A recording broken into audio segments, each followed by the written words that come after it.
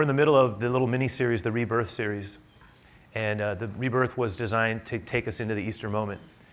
It is also built around a man who we're introduced to in the 3rd chapter of John. Some of us may recall that last weekend, we started this discussion of a man named Nicodemus. Nicodemus was a man who was much older than Jesus. He was a Pharisee.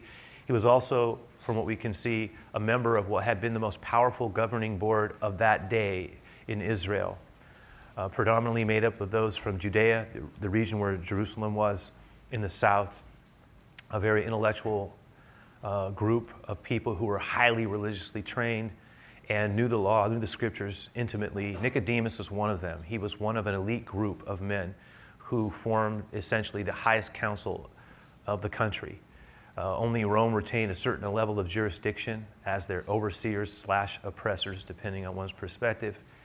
And clearly, some of even Jesus' disciples resented Rome. But Jesus didn't get drawn into those battles. One of the things that we know is that the Sanhedrin, or this group of men that Nicodemus was a part of, this religious party, this group that had so much power, that they really did not care for what Jesus was doing. And we saw how last week Nicodemus had to come to Jesus in the night, under the cloak of darkness, stealthily, because he didn't want his peers to know that he was meeting with the Lord. He and a small group of others actually had felt that Jesus was saying something that they needed to hear. And some of them were actually considering the possibility, much to what would have been the shock of their peers, that Jesus was and could have been the Messiah, the promised one of God.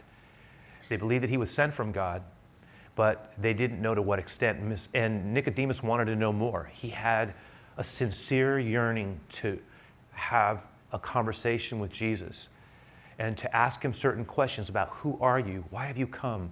Are you from God? If so, what is it that God's trying to say? In the course of that conversation, Jesus has this interesting exchange, right? That's where the phrase, you must be born again, occurs. Jesus says you must have something of a renewal in your life, a transformation at a spiritual level. That's what I'm talking about, like a new birth. And then as that conversation went on, and Nicodemus was intrigued, he was puzzled. Here he was so learned, and yet he couldn't grasp what Jesus was saying. And then Jesus ended up saying, well, you know what that question you basically asked me at the beginning? Who am I? Why have I come? Well, let me give you the answer to that more explicitly. And what he said was what we've come to know as John 3:16, probably the most famous verse ever quoted. For God so loved the world that he gave his only begotten son. Jesus was talking to Nicodemus. That's me. That whoever would believe on him would not perish, that death would not be the final word, but life, the undying life of God now and forever would reign over your life because of what I am doing. If you will make room for me, if you will receive me. That was the conversation. It was intense.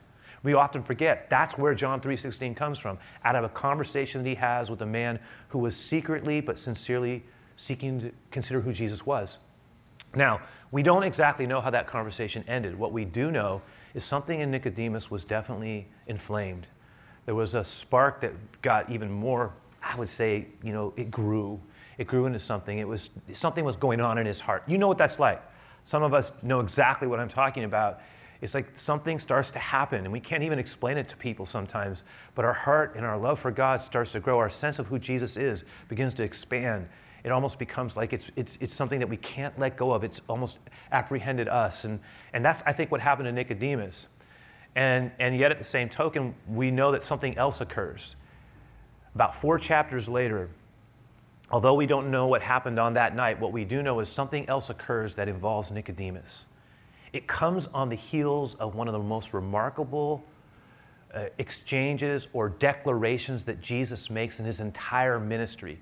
An incident so controversial that people immediately at that moment were divided up into groups of thought. Something Jesus said, something he did that was so incredible for his day that it demanded someone to have an opinion of him. Now we're going to look at that. It's found in John 7, and I want us to turn there if you can. You can either follow along in your Bible, or you got a Bible app, or you can follow with the scriptures that we have put in the handout. But in John 7, this is what the scripture says. It says, on the last day, the climax of the festival. Oh, I need to say this about that.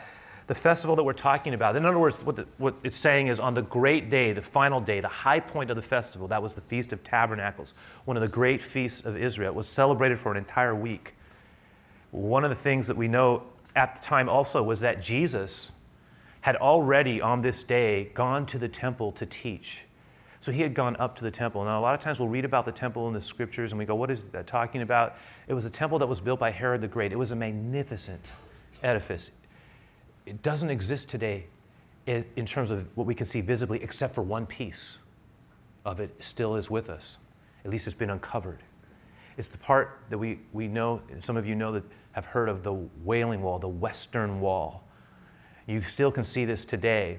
Now, the Western Wall, a lot of times people don't realize, is only it's a retaining wall for what used to be the temple. You see where the mosque is and the Dome of the Rock? That's built on what is known as the Temple Mount in Jerusalem.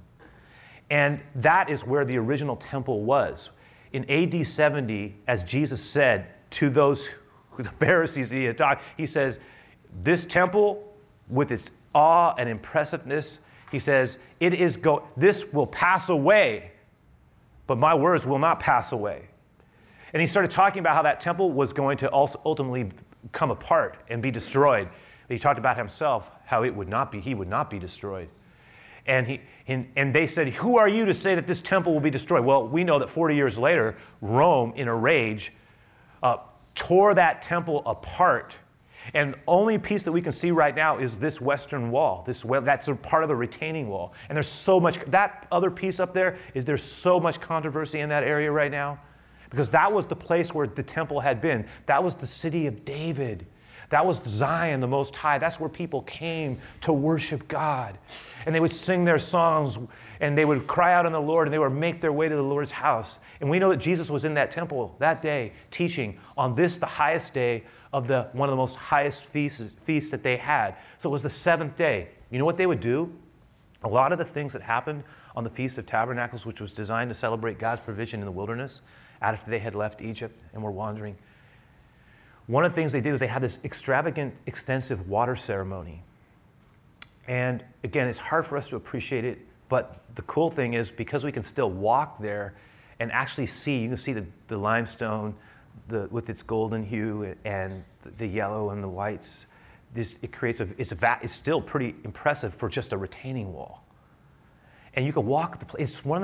I've been here a few times. It's one of the most amazing things to walk the ground that we know Jesus walked when he was making his way up.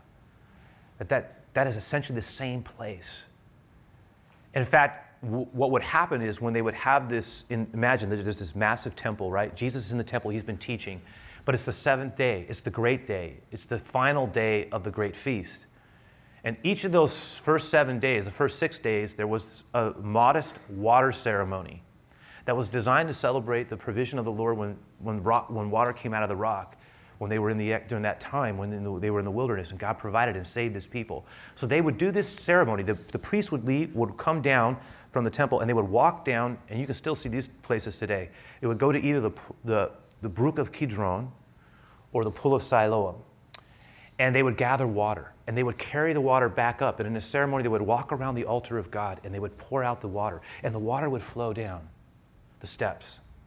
Now, on the seventh day, and again, the brook of Kidron, if you come down there before it goes up to the Mount of Olives, which is where Jesus prays in the Garden of Gethsemane, right up there, you can oversee the city of Jerusalem. You understand when he says, Jerusalem, Jerusalem, because he could see it, and he knew what was coming, right?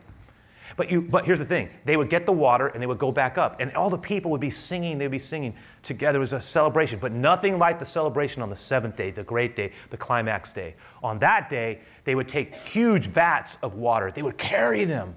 They would make their way up, and then they would not just pour out one time the water on the altar. They would walk around they would do it 7 times, and they would just keep pouring the water, and the water just started flowing, would flow down the steps of the temple. Everybody's singing, everybody's praising God, quoting and singing from the Psalms, singing from Isaiah about the well of salvation. They would cry out, Hosanna, right? Which was a version of meaning, God save us. It was part of the tradition. Hoshana, Rabbah. It was part of the way in which they said and marked that moment. The God who saves, God our salvation, save us. It was also known to be messianic. And so when they would pour that out, the water would flow, and they were all just pouring. It was a imagine in our mind from an altar place, a massive amount of water, just these giant vats being poured out by these priests.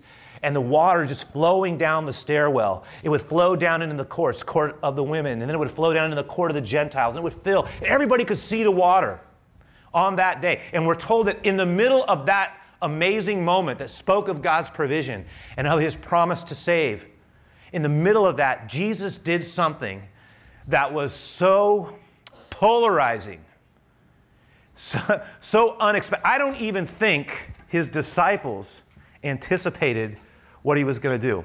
Because the Bible says that he was in the middle of, while that was happening, and again, we can assume it was while the water was flowing down and all the people are praising and there's all the trumpets are blaring and it's just so, but as it starts to calm, all of a sudden, unexpectedly, Jesus, we're told, does something. It says he stands up and he says, all of you who are thirsty. Now the water's been flowing. All of you who are thirsty, come to me. All of you who believe, come and drink. For out of your very being will flow rivers of water. It will flow, just like this water flowing down. Streams of living water will flow out of the center of your life if you will believe and have me. It was powerful. It was like, what is he saying? What the claims he's making? If you are thirsty, come to me. That was powerful. Nobody knew what to, look what it says. There was so much different reaction to. Watch what happens. It says when the crowds, again, I remind myself, because we can read it, we can attempt to convey it, but I don't think we can appreciate how startling, how jarring it must have been. First off, just from the physicality of Jesus yelling, standing up and yelling, right? That alone was jarring. The very fact that he did it was, I don't think his disciples were expecting it. Nobody was. And then to not only what he did physically, in terms of the vocal aspect of it and the presence of it, it was what he was saying, the implications of it. Here they are celebrating the God who saves, Hosanna. And he was essentially saying, the God who saves is here. And can you see what he is doing among you? Will you drink the water that he is now giving? Powerful. Now, what we see here is that when the crowds heard this, look what it says. They heard him say this. Some of them declared, surely this man, he must be a prophet that we've been expecting. Yes. Others said, no, I think I know what he's saying. I believe he is. He is Messiah. So others says, no, that's impossible. He cannot be, because we know the Messiah will come from, he will not come from the Galilee. There's no way. And he comes from the Galilee, from the north. The scriptures clearly state that Messiah will be born, look at this, born of the royal line of David in Bethlehem. Now, they didn't know that's where Jesus was born. The same village where King David was born. And so the crowd, look what it says here, the crowd was divided because of him. In fact, some people even wanted him arrested, it says. But they didn't do it. No one actually stepped forward to do it. But we know that something had happened earlier. Before this moment even happened, before Jesus did what he did, which seems so audacious. I mean, the fact of the matter was, it was like his claims, by any estimation, if I can say it this way, were so incredible that they forced people to decide in that moment what he was going to be to you, in the same way they do today. Because the fact is that nobody could say what he just said.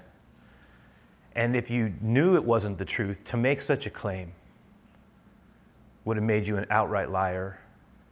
If you believed it was true, but it wasn't true, then everything else that Jesus did, the fact of the matter was he was self-deceived and crazy.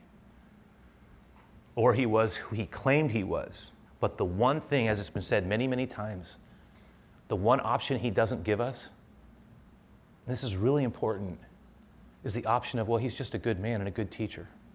Because nobody can make the claims that Jesus made after he tells us not to lie, after he talks about the value of ethics and a life well lived and having sober assessments of ourselves, and then to go and lie about who he was, to make the claims that he made, unambiguous claims. I am the begotten Son of God.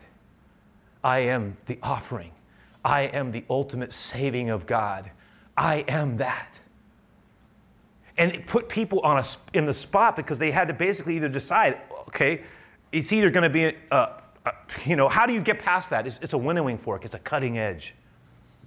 It's either an occasion, I guess if we can put it this way, an occasion for acceptance with all that's implied, or it's an occasion for rejection with all that's denied. He is either, as he said, and it would later be said by the Apostle Paul, Jesus is either a stumbling stone that we fall upon, or he is a stepping stone, but he is not something indifferent.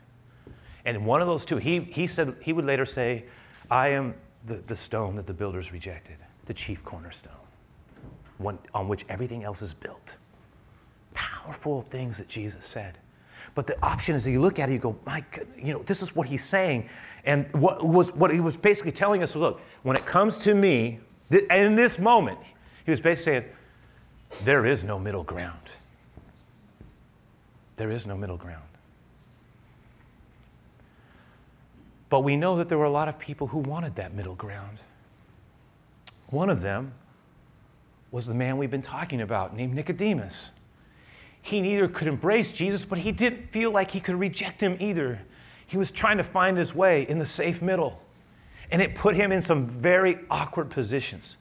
Watch what happens, because what we know is, and you can see this here, you can see that in verse 45, it says, then the officers came to the chief priests and the Pharisees, who said to them, why haven't you brought Jesus? Where is he?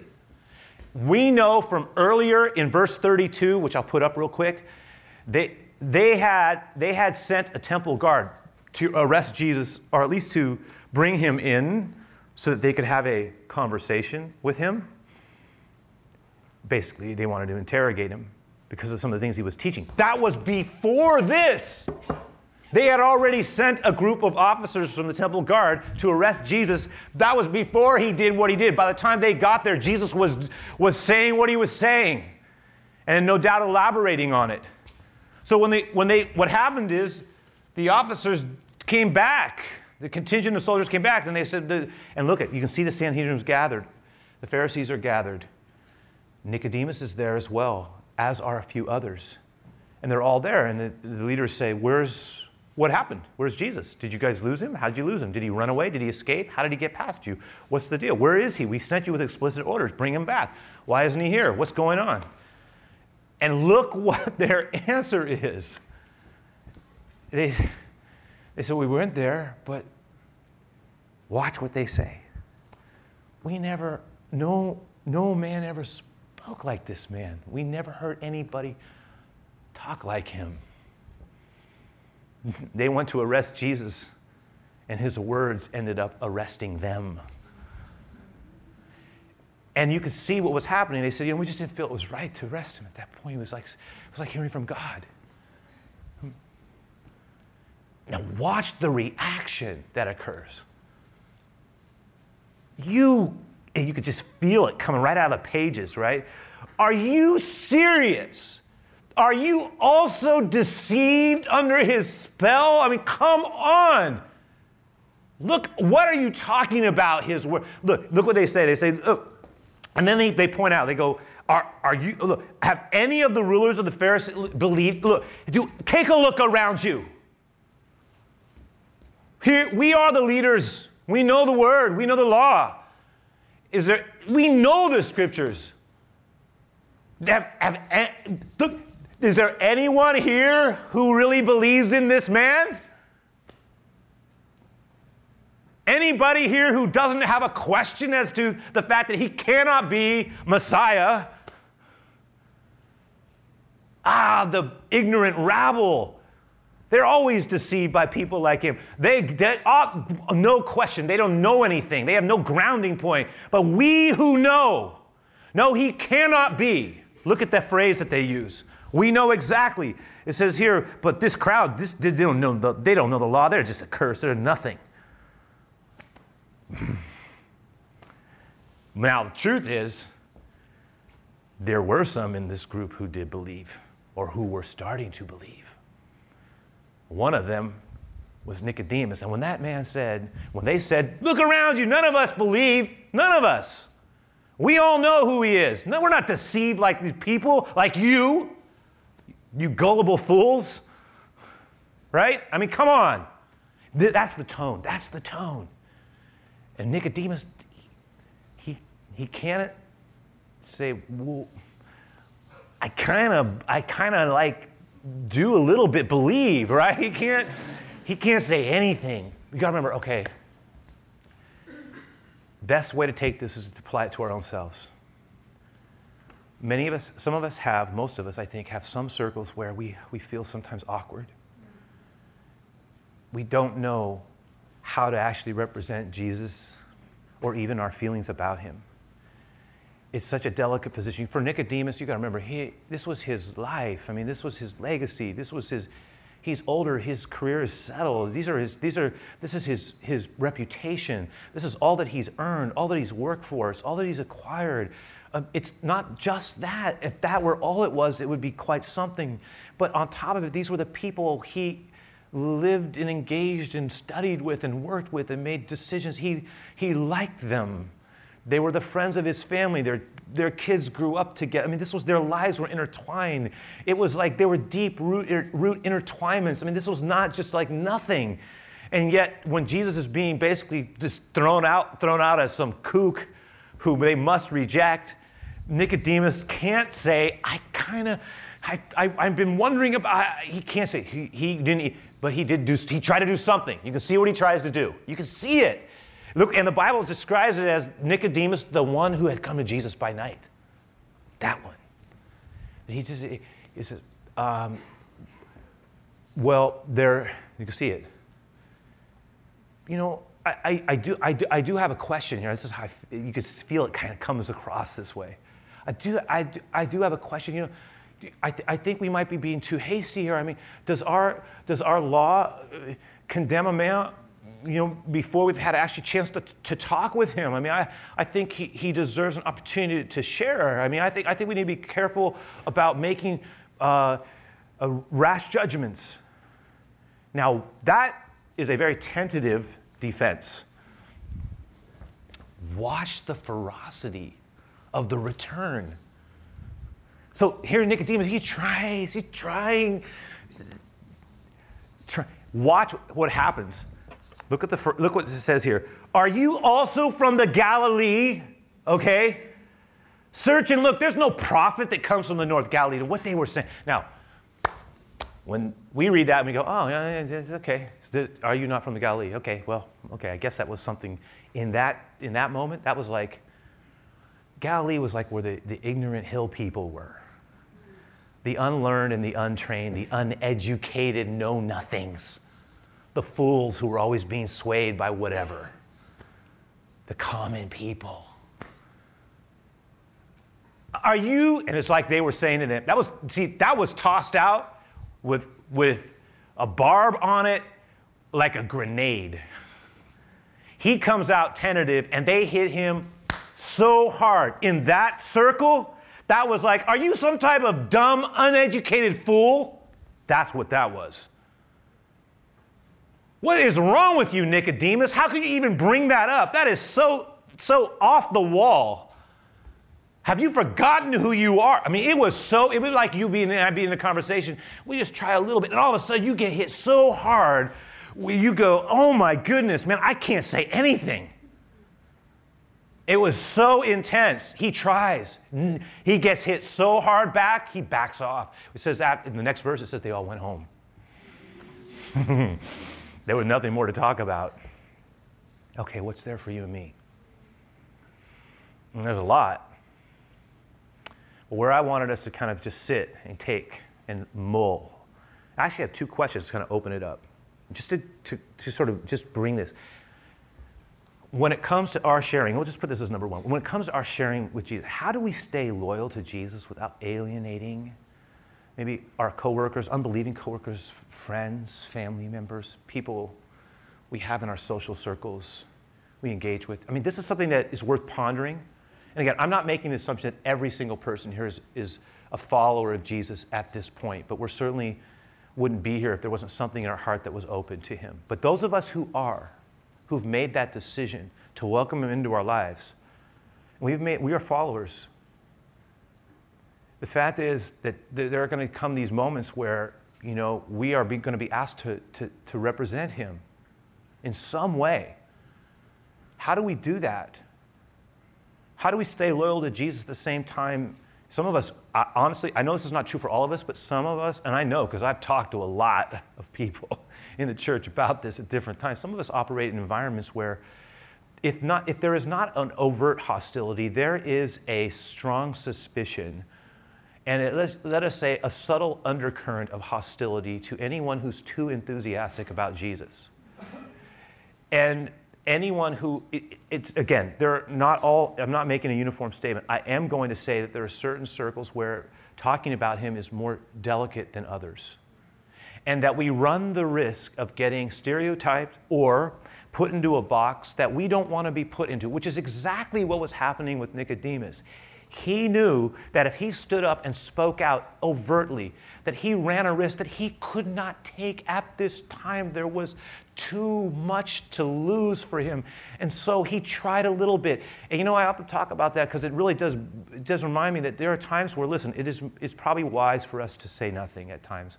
No question about it. At the end of the day, the way we live our lives does speak more loudly than what we say. At the same time, it doesn't mean that there aren't going to be times where if we love God, his Spirit is going to impress us to speak up.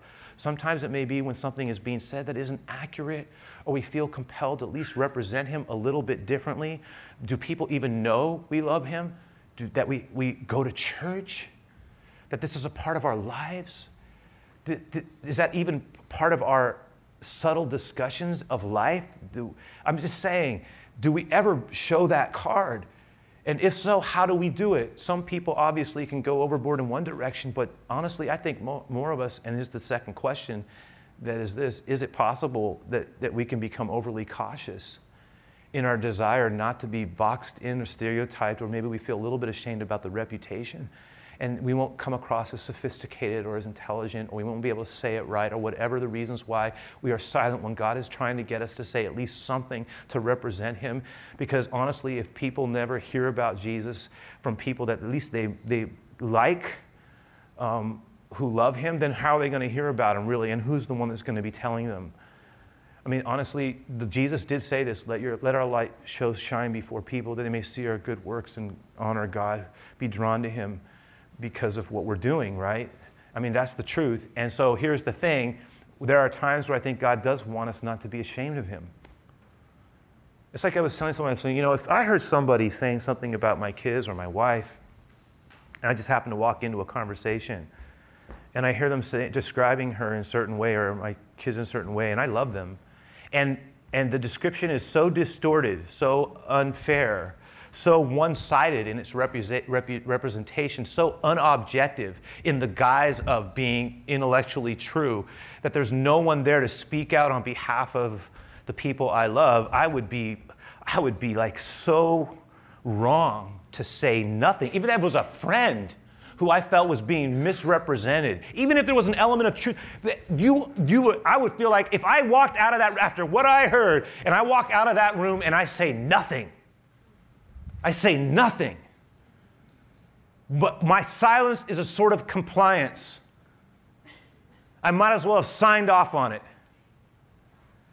That if I love the people, if I love, I will speak. Now, I may not speak, I probably do it improperly, but I will say this: I will still speak up.